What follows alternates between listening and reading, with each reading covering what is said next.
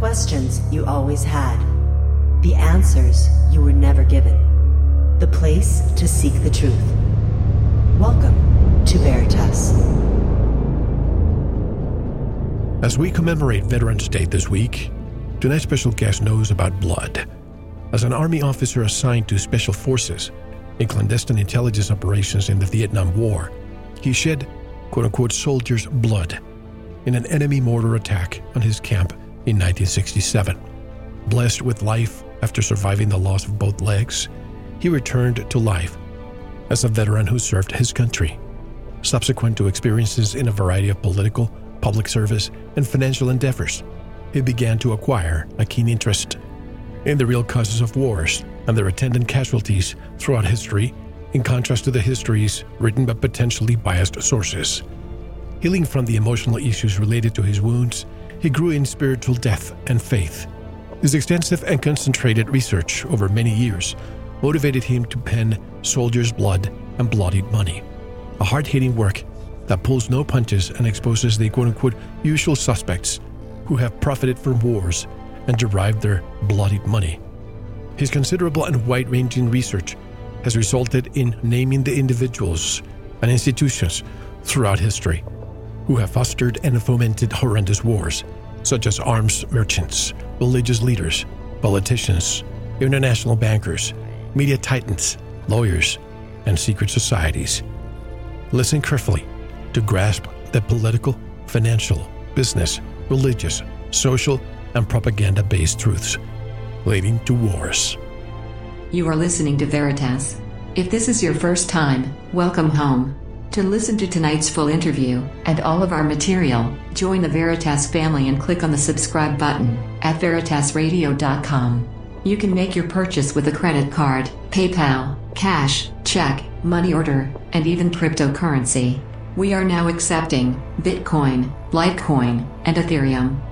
Don't forget to visit the Veritas store for Focused Life Force Energy, MMS, CBD Pure Hemp Oil, Divina Water, Pure Organic Sulfur, flash drives with all our Sanitas and Veritas seasons, and other great products. And if you want to get in touch with Mel, want to be a guest on this radio program, have a guest suggestion, or have feedback, just click on the contact button of our website at veritasradio.com. And if you're listening on YouTube, like, subscribe, and share it. And click the bell to be notified when new interviews are available. And now, here's your host, Mel Hostelrick. 1963 West Point graduate Alan B. Clark served in Vietnam as a military intelligence officer involved in undercover intelligence operations against Cambodia, assigned to the 5th Special Forces Group, the Green Berets. On June 17, 1967, he was severely wounded in a mortar attack at Dak, the Special Forces camp in the Central Highlands of South Vietnam, and required 15 months of hospitalization for treatment after amputation of both his legs below his knees. He was awarded the Silver Star for gallantry in action, a Purple Heart, Bronze Star, Air Medal, and Combat Infantryman's Badge. He is airborne qualified and is a retired Army captain. He has written many books, including his autobiography, Wounded Soldier, Healing Warrior. The late Ross Perot wrote the foreword. His new book is titled Soldier's Blood and Bloodied Money: Wars and the Ruling Elites. His goal is to bring a spiritual approach for veterans so they can heal from wartime traumas. And we have a more comprehensive bio on our website. His lay ministry to veterans suffering from combat operating stress may be found at his website, combatfaith.com, which is also linked at ours. Today, I'm honored to welcome the Honorable Alan B. Clark. Hello, Mr. Clark, and welcome to Veritas. And on behalf of our audience, thank you for your service. Well, thank you, Mel. I'm honored and privileged to be with you today. It is my honor. May I call you Alan? Of course. Thank you. Well, Alan, you come from a lineage of warriors. Your father fought in the Korean War. He went through the Great Depression and World War II. That great generation. The fruit doesn't fall far from the tree. The title of your latest book is Soldier's Blood and Bloodied Money: Wars and the Ruling Elite. You shed your own soldier's blood in Vietnam. Would you please recount for our audience the circumstances of your service in the Vietnam War when you were wounded? Well, I'm a West Point graduate, and so I guess I got in the family business with my father being an officer also. He was he went on active duty in World War II immediately after my birth. 2 months later, he was called on active duty in 1942, and he did not serve overseas in World War II. My father was always a little bit saddened and I guess a little embarrassed about that. But he said, "I volunteered twice, son, but I just never was called." And I said, "Well, okay, Dad, don't worry about it. You were there and you were available. You were ready to go." And then he ended up serving in the Army of Occupation in Japan. And I met a lot of, saw and met and had a lot of interaction with young West Point officers in the Army post that we were stationed in Japan in 1949 to 52. And I was always impressed by them. So at age 8, I just started having tunnel vision to go to West Point, become an officer. So I studied very hard. I went to a Catholic Jesuit high school, and I went to a prep school in New Hampshire, Phillips Exeter Academy. And I had an interesting thing happen, Mel, and that was that I received my nomination to West Point from a lame duck congressman out of Arkansas, my father's state of residence. My mother kept it in Texas, so Dad was very smart. We had 6 opportunities for nomination. So I got my nomination, and the congressman, I told the congressman, Brooks Hayes, chairman of the House Foreign Relations Committee, "I don't want the nominational next year because I'm only an 11th grader." He called me on Christmas Eve, my 11th grade at Exeter Academy. And I said, "I don't want the nominational next year." And he said, "Alan, I'm out of office next year. I'm filling up all my slots." And he said, "Why don't you take my nomination, and it'll be a principal nomination. If you pass the exams and everything, you'll be admitted as appointed to the academy. If you don't, then you'll have practiced for a year." I said, "Congressman, that makes a lot of sense." It was Christmas Eve, 1958, my 11th grade. So I got admitted to the academy, entered as the youngest man in my class, about 735 cadets. And obviously when I graduated, 504 cadets, I was still the youngest man in my class. I did well academically because I had studied so hard. I fulfilled my lifelong dream. I was married soon after my graduation in 1963. And my first wife was really wedded to North Dallas and Dallas, Texas, and a wonderful life that she had endured. And I was a general's aide. I was a combat engineer, platoon leader, company executive officer. And she told me after about 3 years, when I'd become a general's aide to the 2nd Armored Division commanding general, 2-star, that she wanted me to get out of the military. I couldn't believe it. I said, "I don't want to." That's all I ever wanted to do was go to West Point, become an officer. Says, "I would prefer that we become civilians." And so, when you try to preserve your marriage, and I said, "Okay, I will resign." Very half-heartedly, obviously. My heart was not in it. But I transferred to military intelligence, hoping that I could maybe transfer into the Foreign Area Specialty Program, Latin America. My mother's Amalia de la Fuente. She was an Hispanic. Her father was from Asturias, Spain, and he had migrated into Mexico and Texas early 1900s. So I thought that maybe I could transfer to that. Even after I did that, she says, "No, I still want you out." So the assistant division commander wanted me to become his his aide-de-camp to go to Korea. And I would have been able to avoid the Vietnam War, which by 65, 66 was on. And I could have come back after my 4 years was up. We were all extended as regular Army officers and finished my 5th year in the United States, avoided Vietnam. And, Mel, I could not do that. I had duty, honor, country in my heart and my soul. And so I volunteered for Vietnam without telling her. And that created a massive spiritual problem that did not get solved for 25 years when she finally forgave me. And that's another story, answers to prayer. But so I went to Vietnam, and originally as a prisoner of war interrogator. There were no prisoners to interrogate. August, September 1966, when I went to Nha Trang, which is the French Riviera of South Vietnam. So I was on a plane one day with a tactical officer, and I recalled his name from West Point, told him I was really bored in my job.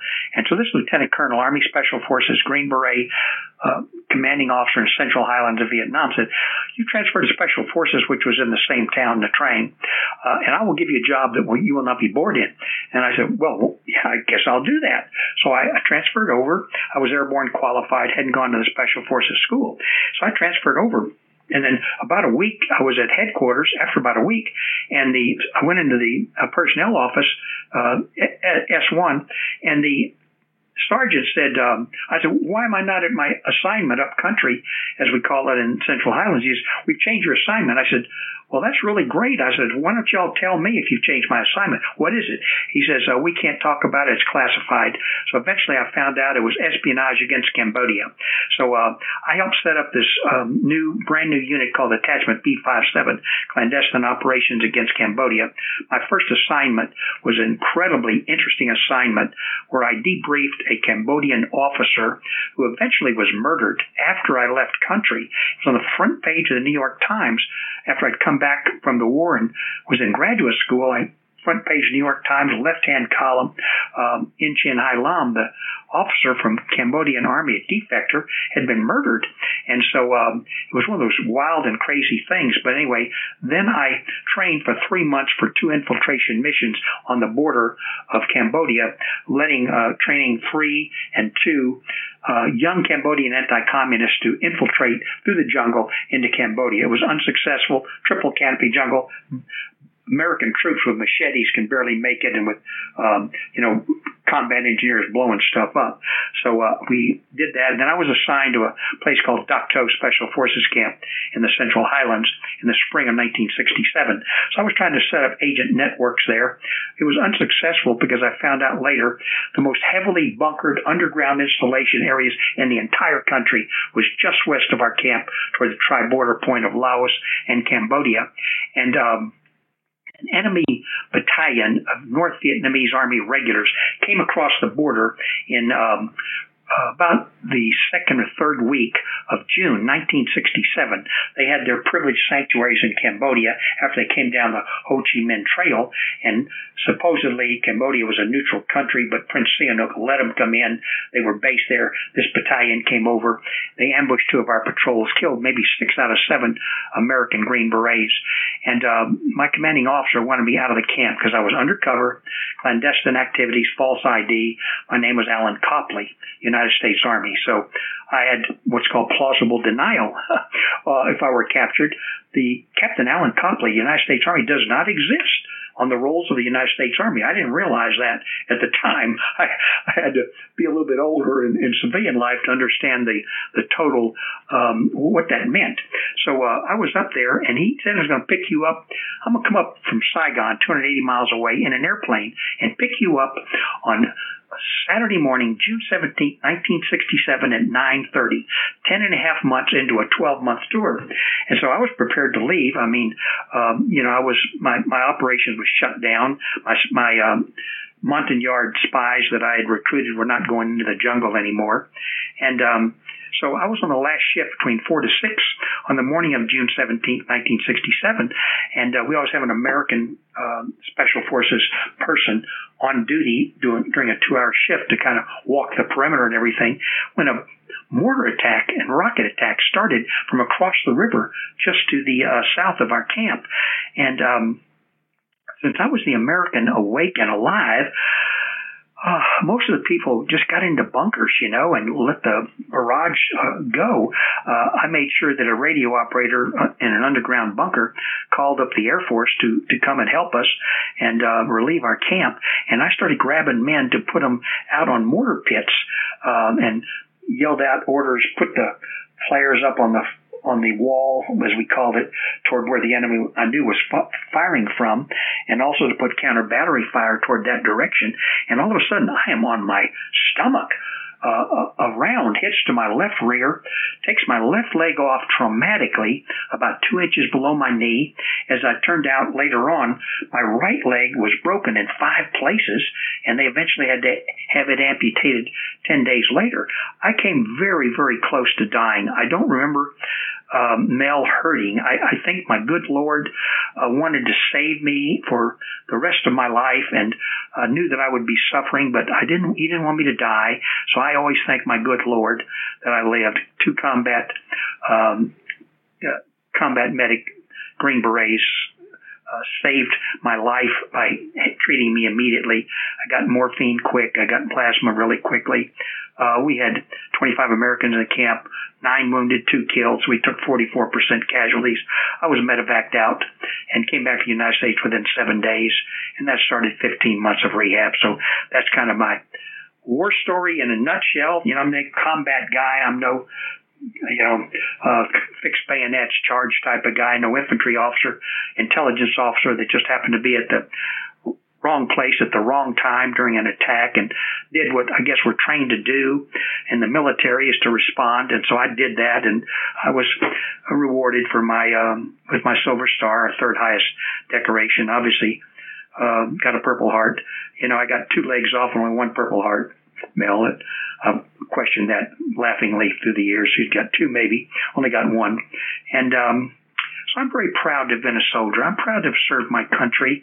And there's a lot of questions about how we fought that war, and we can talk about that a little bit. But I did my duty, and I feel good about that. And one of my lifelong efforts has been to try to work with all veterans from all the wars, even back to World War II and Korea, and especially my war, especially the younger veterans here the last couple of decades, try to help them heal from their combat operating stressors. I believe the number, correct me if I'm wrong, but the total is about 58,220, the actual death count. Hindsight is 2020. You fought the war. You did what you thought was right. But after so many decades, and I know that you knew the great H. Rose Perot. As you know, he was a fighter, and he tried to bring back some of our brothers who were left behind in Laos and Cambodia. They had their eviction and evasion codes in rice fields. Satellite imagery was available to our government, and we did not bring him back. And I believe this is one of the reasons why he wanted to become president. In retrospect, what are your thoughts on that war? Well, there are several factors here, Mel, and if I do a second book, I'm going to cover the wars of the 20th and 21st century for another follow-up volume, The Soldier's Blood and Bloodied Money. But one of the things, of course, is that there was something called the domino theory, and we believed that if we didn't take a stand in South Vietnam against the communists, that, quote, Cambodia would fall, Laos would fall, Thailand would fall, eventually Indonesia would fall, and the Philippines and so forth, because the communists were on the move. They were using their surrogates, what they call wars of national liberation. Now, I will digress a minute to that agent that was eventually murdered, that I debriefed, that young Cambodian officer. Very interesting. He spoke 7 languages. Okay, now that's a pretty high value guy. He had studied at Patrice Lumumba University in Moscow, which is called the Peace University or something today. But back in the 50s and 60s, and I don't know how long after that, Moscow would bring in sharp young people from all over the world, and they would train them to go back and do wars of national liberation, which is different from that in the 1980s in Nicaragua and so forth by the Jesuits, which I wrote about in my book. But they would bring them back. And so he was one of those people, and he was obviously probably a double agent, maybe even a triple agent. And there was controversy about that man being murdered by possibly one of our own officers. So the communists were using the North Vietnamese to attack the South and to set up the guerrilla operations. The Russians and the Chinese ended up supplying Vietnam and the communists and the Viet Cong in the South through Haiphong Harbor. An interesting thing I found out from a friend of mine who was a naval officer and flew planes in South Vietnam. In 1965, he heard one of our fellow officers, he said, we should have mined Haiphong Harbor, which was just downriver from Hanoi in 1965. We did not do that until about 1970 72, maybe not even really mind it then. But 7 years later, when we finally shut down the traffic for the Russians and the Chinese coming cross country, but the Russians bringing weapons in to those bases. So possibly we had a chance to shut that down much earlier and saved tens of thousands of our casualties. So that's one of the issues. I have now studied and realized that the Golden Triangle, where a bunch of former nationalist Chinese soldiers, came in and started producing heroin up there in Thailand and Burma and so forth.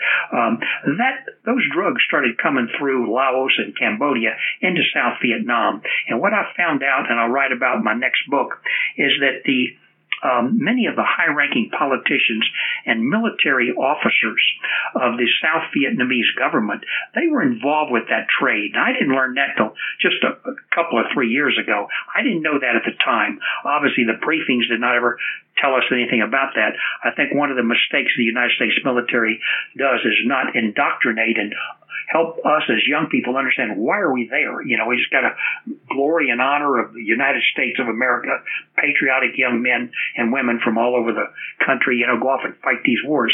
So you have this combination of communist great powers supporting that war of national liberation. You got the drug trade. There was another factor that I heard. I'm sure you either interviewed or know who John Coleman is. Absolutely. Former Tavistock. Yeah, I talked to him on the phone a couple times years ago. He sent me his book on Vietnam, and he had a theory that a lot of what Vietnam was all about from our originally going into the country was related to oil deposits offshore Vietnam. Now, I have not been able to quantify that there are large productions of oil offshore Vietnam today, but there is production. But I think we were concerned that if the communists took over Southeast Asia, starting with Vietnam, that they would push over into Indonesia and all those heavy oil-producing areas in the Southwest Pacific. So that could have been another factor, but I haven't gotten as much on that factor as I thought I should. Douglas MacArthur says never get in a land war in Asia. He said that, and that was obviously what Korea was about, but we made the effort to go into South Vietnam. So as much as it kind of bothers me from the conflict in my own heart, and for those of us that served in Vietnam, Bill, for us to think about what was that war really all about? Our 58,000 that died and all the hundreds of thousands that are touched with post-traumatic stress and all the people wounded, all the families hurt because of the deaths and the casualties and so forth. What was that one all about, And so that's a lot of what drove me from my own personal experiences in a war and being bloodied in one to do the research that I've done on the book. But, it is really hard for me to come down categorically, undeniably and say, we shouldn't have been in that war for the reasons that I've just expressed. But, maybe there was another way. And, the bottom line is here we are, North and South Vietnam are together. They're fairly dynamic. It's a communist country, but who cares? If that's what they want to have, that's what those people have. We're doing trade with them. We have factories there. People are making stuff in Vietnam and selling it to us, obviously just like China does and so forth. It's a real complicated, emotional situation for us as veterans. What was that war all about? Was it worth losing our lives and being maimed and hurt emotionally with PTSD? And it's really, really kind of hard to come to grips with it. But, in a larger sense, I realize that it's a ultimate battle between good and evil, Mel. God versus the devil, and God versus Lucifer and Satan. And so I just have accepted that part of spiritual warfare and realized that I was a very small part of that whole effort. That's a long answer to a very short question. A lot of people wonder, after the war with Japan, World War II, the bombing in Hiroshima, Nagasaki, and all of a sudden they become a trading partner. I mean, they're one of our biggest allies in the Far East. And some people can't understand that we fought the war with Vietnam. And all of a sudden, a couple of decades ago, they become a most favored nation with the United States. There's some shady deals that happen behind the scenes that I'm told that's why that we granted that status. But isn't it interesting that we fought that war, lost so many lives, both sides lost lives, and they're a most favored nation country? Well, Mel, it's not just the combatants that suffer. It's what I call the collateral damage. The civilians that get bombed and killed right. in all of our wars. And, I went back and kind of restudied some of my notes and my research from this book that I finished last fall, because it took me 4 years to write that book. All the research that I did for the different wars and the usual suspects and the culprits that I found out that have gotten us into wars through history. And it just brought tears to my spirit, almost direct tears, to think about everything that we've suffered from time immemorial, just day after day, year after year, decade after decade, century after century, millennium after millennium, that there just never seems to be a stopping of wars. And so you say, well, why? Why do we have all of this? Well, that's what I really came to grips with. People make money off wars. They're not the ones that leave their plush carpeted boardrooms in the capitals of the world and in the banks and in the politicians' offices and so forth. They send young people like us that get revved up to serve our country for the so-called, and it doesn't always get followed through with, national security purposes to protect the United States. But they make money, Mel, and that's the bottom line. And so, you go through these different reasons for all the wars. You look at them. What's the real reason we went to that war? What the heck was accomplished? So we go. Of course, the Japanese were pushing all the way through the Pacific. They were taking over Manchuria. They were taking over the Philippines. They were taking over Southwest Asia. They took over Indochina at the time. So they were moving all over the world. So, and then once they attacked us at Pearl Harbor, which is another story as to whether we weren't really warned about that and could have stopped it, then we really had to go to war with them. And no question about the Nazis. We had to stop them. And it's just one thing after another, just millennium after millennium. But it's the young people and collateral damage that gets hurt. And these other people, they stack up their gold. They stack up their assets. They stack up the money that they make. They don't suffer. They just continue to make more money because arms merchants and bankers, they loan and sell to both sides. They don't worry about it. Since when do you think this has been happening? Some people say that even the Revolutionary War in the United States, some of the bankers were involved in trying to finance both sides, and they seem to be doing this for millennia. Yeah, well, they do. The banksters, as you might call them, they really don't care to whom they lend money. I mean, for our American Revolutionary War, we had to borrow money from Holland, and France helped us a lot. But of course, France wasn't helping us to help us. They were enemies of Great Britain and England, right. And they had their own little competition worldwide, and especially in North America. So they did it for their own interest to knock the British out of here, and so they could have their colonies and so forth in Canada and down through the Mississippi River and so forth. But it has always been there. If you go back and you read about the Babylonian Empire, the Sumerian Empire, everything in the Middle East that got started, there's just been constant warfare, Mel. It just never stops. I mean, there's always somebody that wants something else that somebody else has, or some potentate or some politician or some king or some ruler decides we're going to go after this. We're going to get the gold they have. We're going to get the property. We're going to open up ports. We're going to get trade and so forth, and we're going to do it by force of arms. And so they make more weapons and they arm more people. And same thing with the Roman Empire. Look at them; they just expanded all over the world over an 800-year period, from when they got started to when they were knocked out by the Visigoths and the Hun, Attila the Hun finally got knocked back. But think about just the warfare back and forth in Europe. I mean, in religious organizations got into it. The 30-Year War. I do not believe, Mel, that until the end times prophecy happens, and of course the final conflagration on the plain up there north of Megiddo and south of Nazareth to the west of Galilee, which I've been to, that until that final thing happens, final battle, final killing that we have to go to war to preserve, and the Lord comes back in his second coming.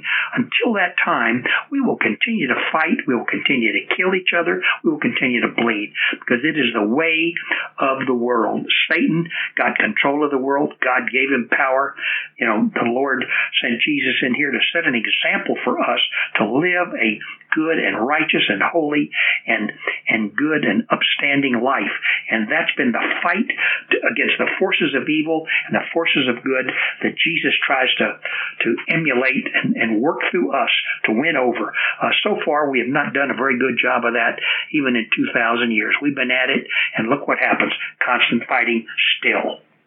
By the way, who was Billy Sol Estes? So some people he's famous, to others he's infamous. He's infamous in Texas, okay?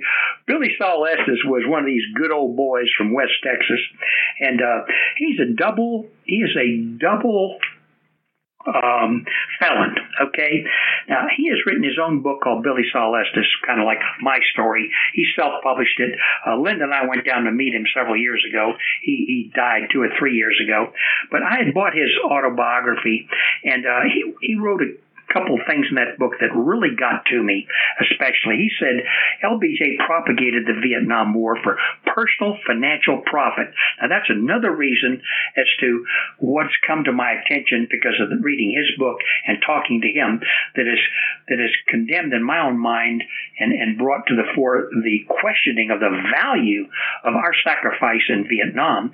And then second thing that he said in 1965, Lady Bird Johnson owned stock in Bell Helicopter. Now, we had thousands of helicopters taken into Vietnam. A lot of them were just in the jungle because they got shot down and so forth and never, brought back to the United States and restored or anything like that. So those two things really bothered me.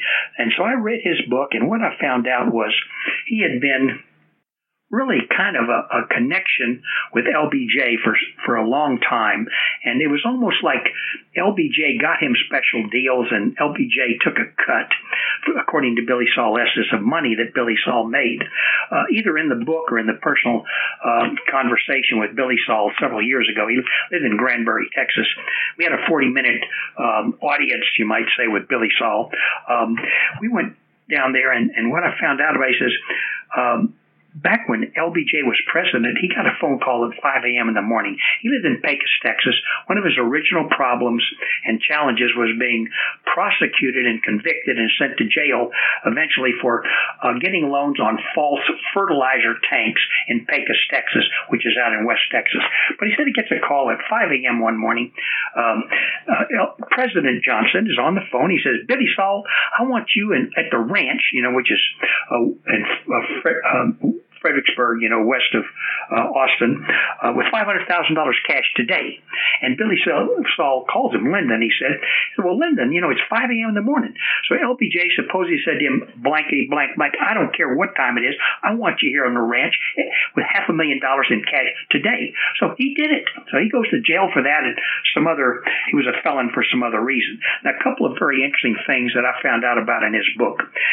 Number one, he said that relative to the assassination, that there was a guy that had been connected with LBJ and graduate of University of Texas back in the 50s that had been connected with LBJ, was kind of like a special operations guy, undercover, mysterious for LBJ. And he said he was one of the shooters.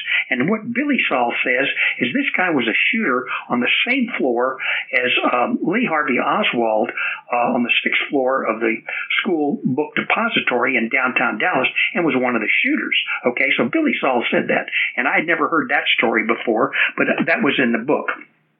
So going back to the meeting, I said, Billy Saul, the reason I wanted to come and meet you, and we had to track him down because he was kind of undercover and anonymous. His daughter owned and ran a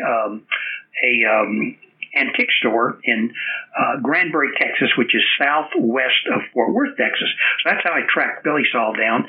Got hold of her on a Friday afternoon, and Billy Saul called me the next day. Says, I always let veterans come and visit with me. So we were there Monday morning, drove down, and so we're talking to him. And I said, what's this deal about LBJ propagating the Vietnam War? Because that really bothered me. Mel, really bothered me badly. And he kind of looked at me like, are you naive or something? Linda picked up on him. He knew that there was this guy that was a man of integrity and professional military officer in his living room down there in Granbury, Texas, questioning something that in his world, as a double felon, happened all the time, you know? And so as it turns out, LBJ had been supported beginning in 1939, his first congressional race by George and Herman Brown, the Brown brothers, infamous Brown brothers of Brown and Root in Houston, Texas. And he indicated that they made a lot of money, but, it's not necessarily all profit. And they said, they made billions. Well, you don't necessarily make billions, but you have revenue with contracts. And so they built all the major bases, Brown and Root and a couple of other consortium they put together. They built the major bases in Vietnam, so they did get a lot of revenue from those things. That was the Halliburton of the time, right? Let's see. Brown and Root, I think, eventually was bought by Halliburton. Right. Okay. So they were kind of like merged into Halliburton at the time. Of course, that's where former Vice President Cheney, made a lot of money and was chairman of the board because of all his contacts and so forth. So we kind of covered that. And then, interesting thing, about 2 years ago, I went down and stayed at an Airbnb with my daughter down in Austin. And in the building was called the Brown Building. Now, you look at the historical plaque on the building, which has been turned into condos and Airbnb, and it says, officed here in the 50s or 60s, Congressman Lyndon Baines Johnson, George and Herman Brown, or Brown and Root, John Connally, who of course was the lawyer that was principally involved with that 1948 landslide Lyndon win in the election in South Texas, where he beat Coke Stevenson here in Texas, and became a senator for the first time.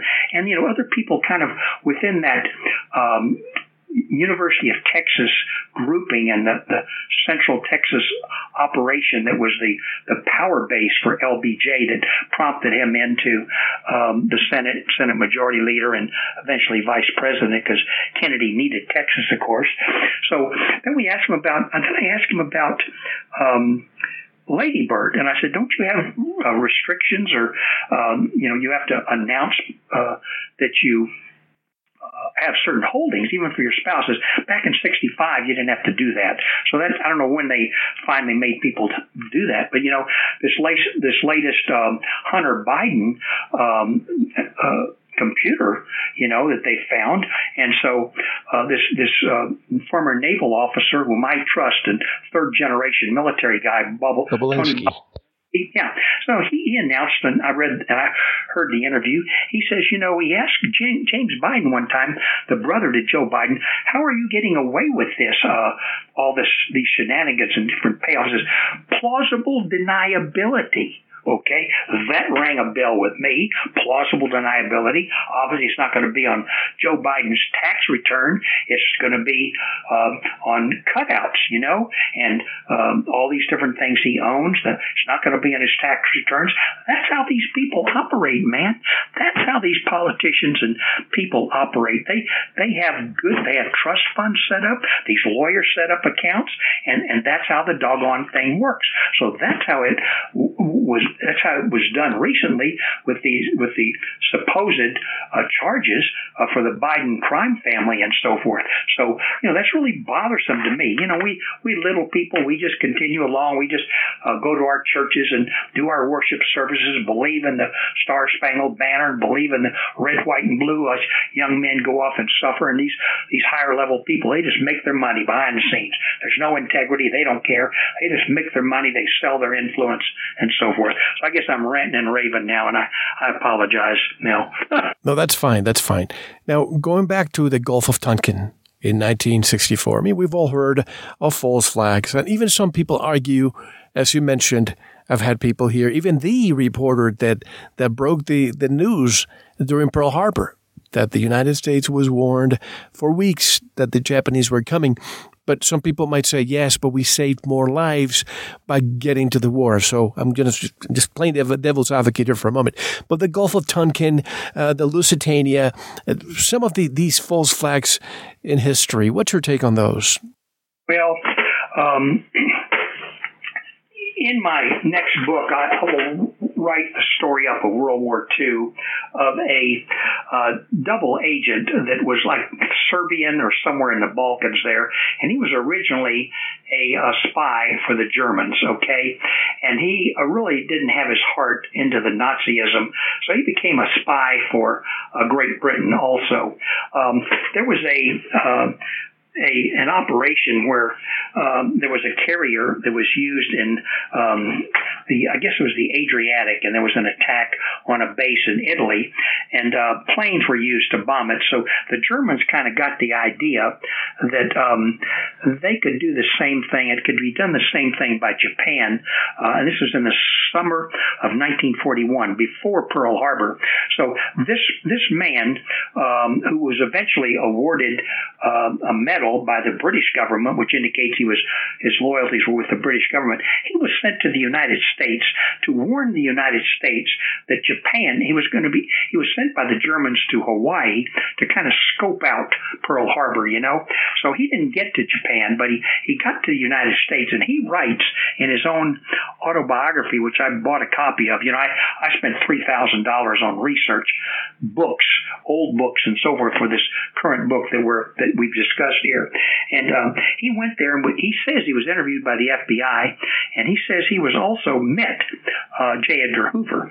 And so they kind of quashed it, And then another story I read was that J. Edgar Hoover went to see the president, FDR, prior to the Pearl Harbor attack. And FDR supposedly and presumably told him, keep quiet, do not tell another person about it, leave it alone, about a possible attack by the Japanese on Pearl Harbor. So that was a way to get us into the war, one of those things. Going back to Gulf of Tonkin, my second book was called Valor in Vietnam. I have 19 stories in that book about Vietnam, all branches of the military, an Army nurse, a Department of Defense contractor worked over there. And one of the stories that I heard about, just fortuitously, was from the son of an officer that was in charge of the original operation set up about 1964, 1962 or 63, called Military Advisory Command Studies and Observation Group, Mel. Now, this was a cover operation for forays by what's called Norwegian nasty boats that were leaving from Da Nang, a base there, and they South Vietnamese commando naval raiders would go up and steadily started these attacks against North Vietnam prior to the Gulf of Tonkin. And eventually that MACV-SOG was set up with what they call reconnaissance teams of 2 Americans and about 4 to 6 or whatever Nungs were the Chinese that were loyal to us that lived in Vietnam, or South Vietnamese and so forth. And they would do reconnaissance missions into Laos to find out what was happening on the Ho Chi Minh Trail. So they began doing those missions, and they kept going further and further north.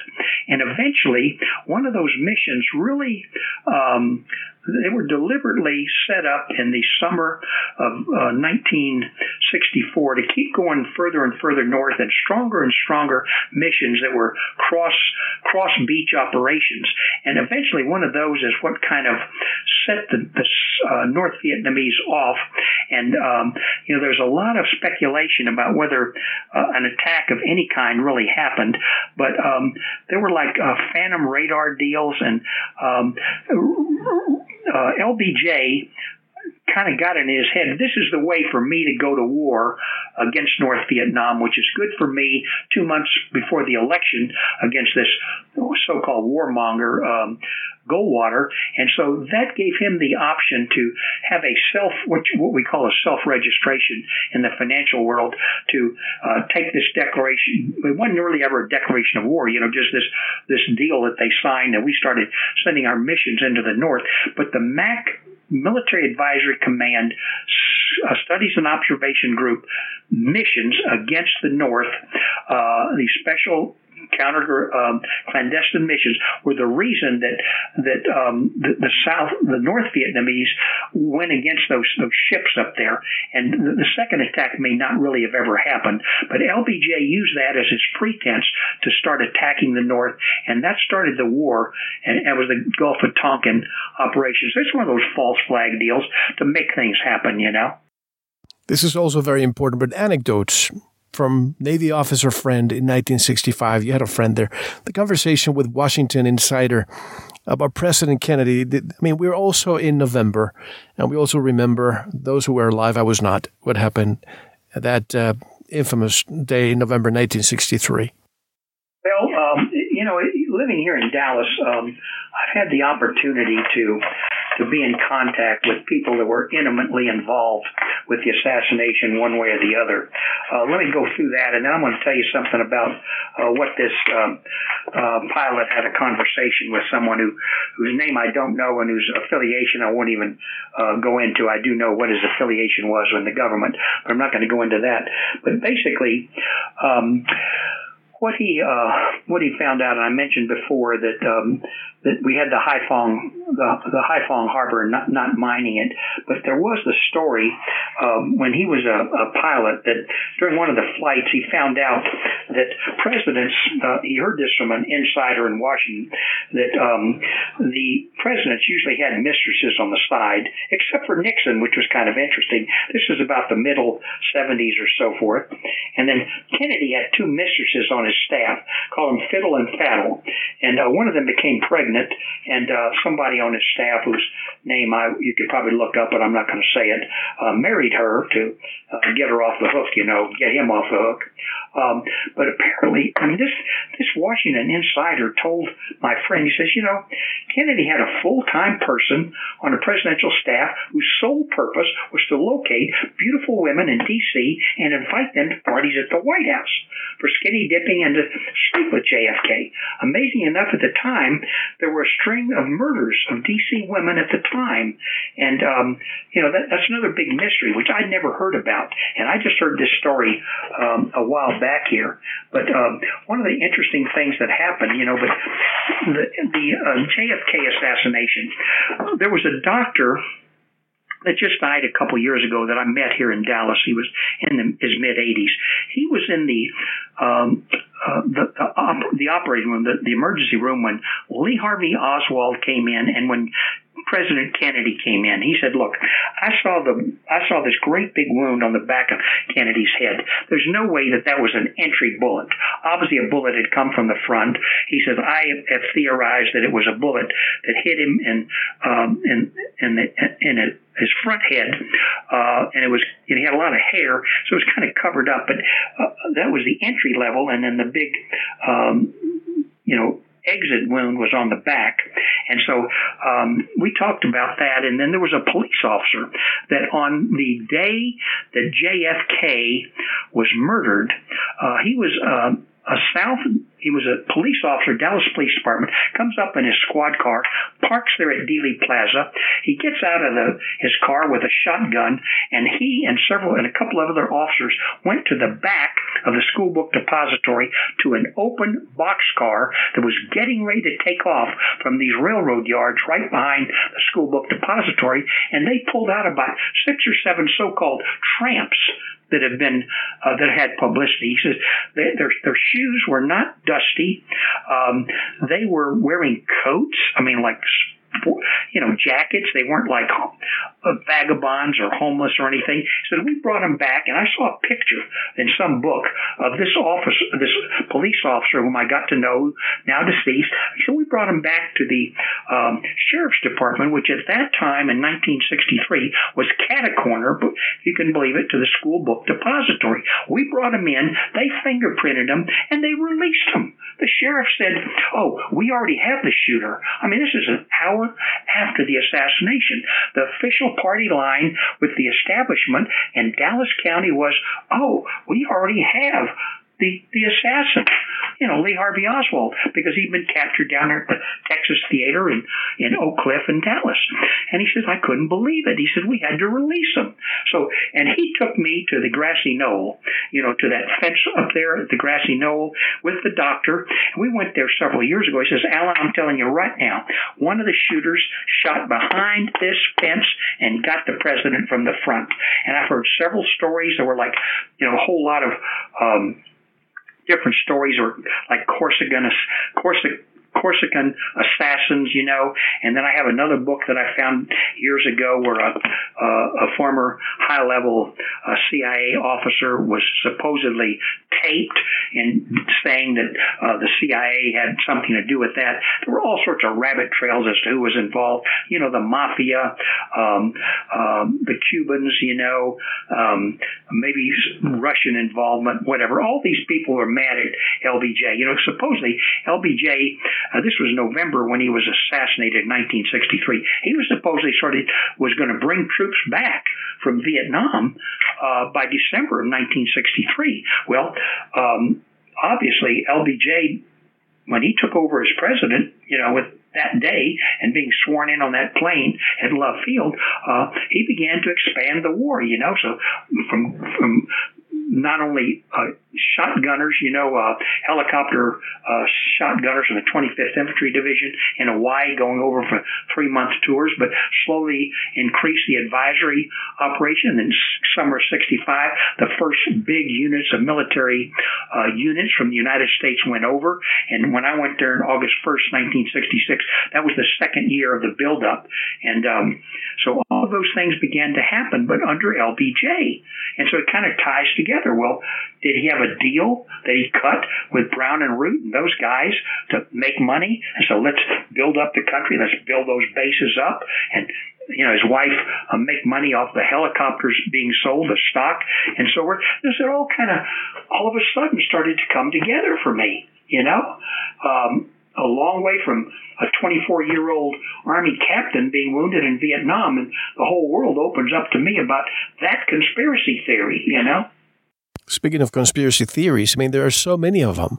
And by the way, as you know, that's a term that originated during that time to basically make fun of people like us who question reality. That's why I would call it we're parapolitical researchers. But when it comes to the reasons why Kennedy was assassinated, there are so many of them. The fact that he wanted to get rid of the Federal Reserve, he wanted to print our own currency, the Bay of Pigs, then we have the early withdrawal from the Vietnam troops.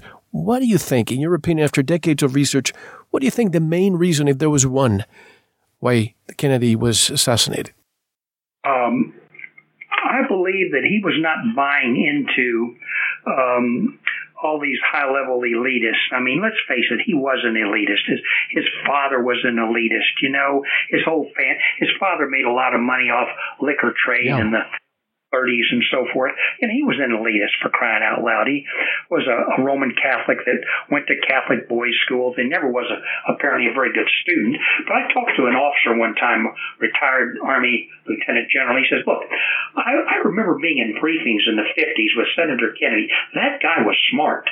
He knew the questions to ask. And so he had a handle on what the heck was going on. And I think that he probably had a desire to stop warfare and to maybe have a rapprochement during his administration with the Russians and to stop all this stuff. That may be, in my opinion, the major reason he was taken out, because it ties in with conspiracies, it ties in with people making money, it ties in with constant warfare and, keeping the world in a turmoil, getting people killed, making money, continuing to lend money, continuing to have the military military-industrial complex, make money, build newer and bigger weapons. He could wipe out anybody else. I think the major reason was that he really wanted to have apparently a rapport built with Soviet Union, and hey, let's stop this. Let's stop this, And apparently the ambassador to Russia, that was Dobrinin, maybe, that was the ambassador at that time in Washington, D.C., apparently he was the cutout going through Robert Kennedy, his brother, to bring stuff to him, So that was the cutout he was using. It's just something I have a recollection in my mind about. But that's probably the bottom line. Quick parenthesis, because I know you don't discuss this, but I'm just curious. Kennedy was the protege of James Forrestal, the first Secretary of Defense. Do you know anything about him and the mysterious reasons on his death? Well, there's a significant controversy relative to his climbing out of the top story of that Bethesda hospital and committing suicide. And there's just so many of these things all the time. Joe McCarthy had a mysterious death for some reason at that same Bethesda hospital. And, people were concerned that Trump went to that hospital. It's really called Walter Reed, but it's really at the Bethesda Naval Hospital, right. Bethesda, Maryland, and I have some information on that, but it's not something that I've studied for this latest book. But I will probably cover that in my next book, relative to Forrestal, kind of being on top of some of these things. And people have got to be shut up. You constantly hear about these journalists that are onto stuff. They're onto some political figure and they just disappear.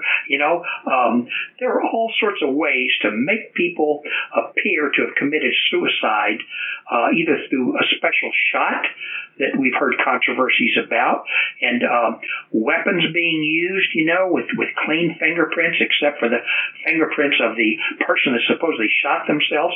I mean, it's a cold, cruel world out there, Mel, and it has been going on for millennia as far as getting rid of people that go after the system, go after the conspiracies, go after the bad guys that are going to lose money if the truth comes out. And we can talk about some current political figures. When the truth comes out about them, as it started to, they've disappeared. These deaths and killings in Arkansas, a lot of us have read a lot about that. Oh, are you talking about Mina and the rest of it? Oh, yeah. Well, all of that. Let's face it, Mina was a transshipment base for drugs out of Central America, for crying out loud. One of the things that bothers me, I write about what I call the sacred cows, and I'm real careful about CIA, okay? I've always had this glorified image of our intelligence agencies, FBI and CIA and everything. And unfortunately, with the things that have happened in the last 4 years, Mel, my glorified image of the people in some of the rogue elements in the intelligence community and some associated with the deep state have been totally demolished. Now, I believe that the majority of the FBI people and the majority of the people in the CIA are good, solid, patriotic people that want to protect the United States and want to stop criminal activity. But the rogue elements have gotten in charge. One of the things that I've written about in my book is how these the deep state elements like CFR, they groom people to get in positions of power so they can control events. They can control the amount of information that's let out. And I'm firmly convinced of that. I can only talk about these things to certain people. So here I am talking on an international audience that I think you enjoy. But these are on my mind, and some of my friends may go and say, conspiracy theorist Clark. I don't care anymore. I'm 78. I got nothing to lose. It's interesting because a few days ago I aired a classic show regarding the effects on the media on people and our political and elections, and how now it used to be hundreds of thousands of dollars for elections. Now it's billions of dollars. When this show airs the week of Veterans Day, I don't know where our election might be. Something tells me it might be contested. There will be lawyers. There may be, God forbid, there may be riots, and maybe, I don't want to even go there and say civil war, but it is a powder keg right now in the United States, unfortunately. I was going to release another classic show regarding Operation Gladio. And I decided against it because I'm thinking, no, let's not just inflame things anymore. But now I regret not having done it because this is exactly what we have and what you said. The rogue elements are always left behind. They're the ones who really control things, and they're the ones that are trying to exert a coup d'etat right now. Why don't I take your answer on the other side because we have to break? Why don't you tell us how can people buy the new book, Soldiers' Blood and Bloodied Money, and all your other books and learn more about your work, Alan? All three are on Amazon. My third book is self-published. It's so controversial, the Soldier's Blood book, so controversial, socio-political and everything, that I could not get a publisher to publish it, okay? So, but people can buy that, and, when you self-publish, you don't have marketing operation behind you. You just got to have word of mouth, and hopefully some of your people will buy the book because I've whetted their appetite relative to the things that I talk about and write about. Thank you. My pleasure. It's an honor to have the Honorable Alan B. Clark here, and much more when we come back part 2. Because one of the things I really enjoyed about your book is that it's not only about your experience, but also the history of wars, history of the United States, and most importantly, and we'll discuss this when we come back to, because there's a lot of solutions, you really focus also on how to really help the troops cope. As everybody knows, troops are committing suicide at an alarming rate, and that doesn't seem to stop. And I want people to hear your words when we come back. This is Mel Hostelrick, and you're listening to Veritas. Don't go anywhere. Thank you for listening to the first part of this important Veritas interview. To listen to the rest, and all of our material, proceed to the member section, or join the Veritas family by subscribing. Click on the subscribe button at veritasradio.com. You can make your purchase with a credit card, PayPal, cash, check, money order, and even cryptocurrency. We are now accepting Bitcoin, Litecoin, and Ethereum. Don't forget to visit the Veritas store for Focus Life Force Energy, MMS, CBD Pure Hemp Oil, Divinia Water, Pure Organic Sulfur, flash drives with all our Sanitas and Veritas seasons, and other great products. And if you're listening on YouTube, like, subscribe, and share it. And click the bell to be notified when new interviews are available. Now, proceed to the members section or subscribe to listen to the rest of the interview. You don't want to miss it. Thank you for listening to Veritas. Because you don't want to believe. You want to know.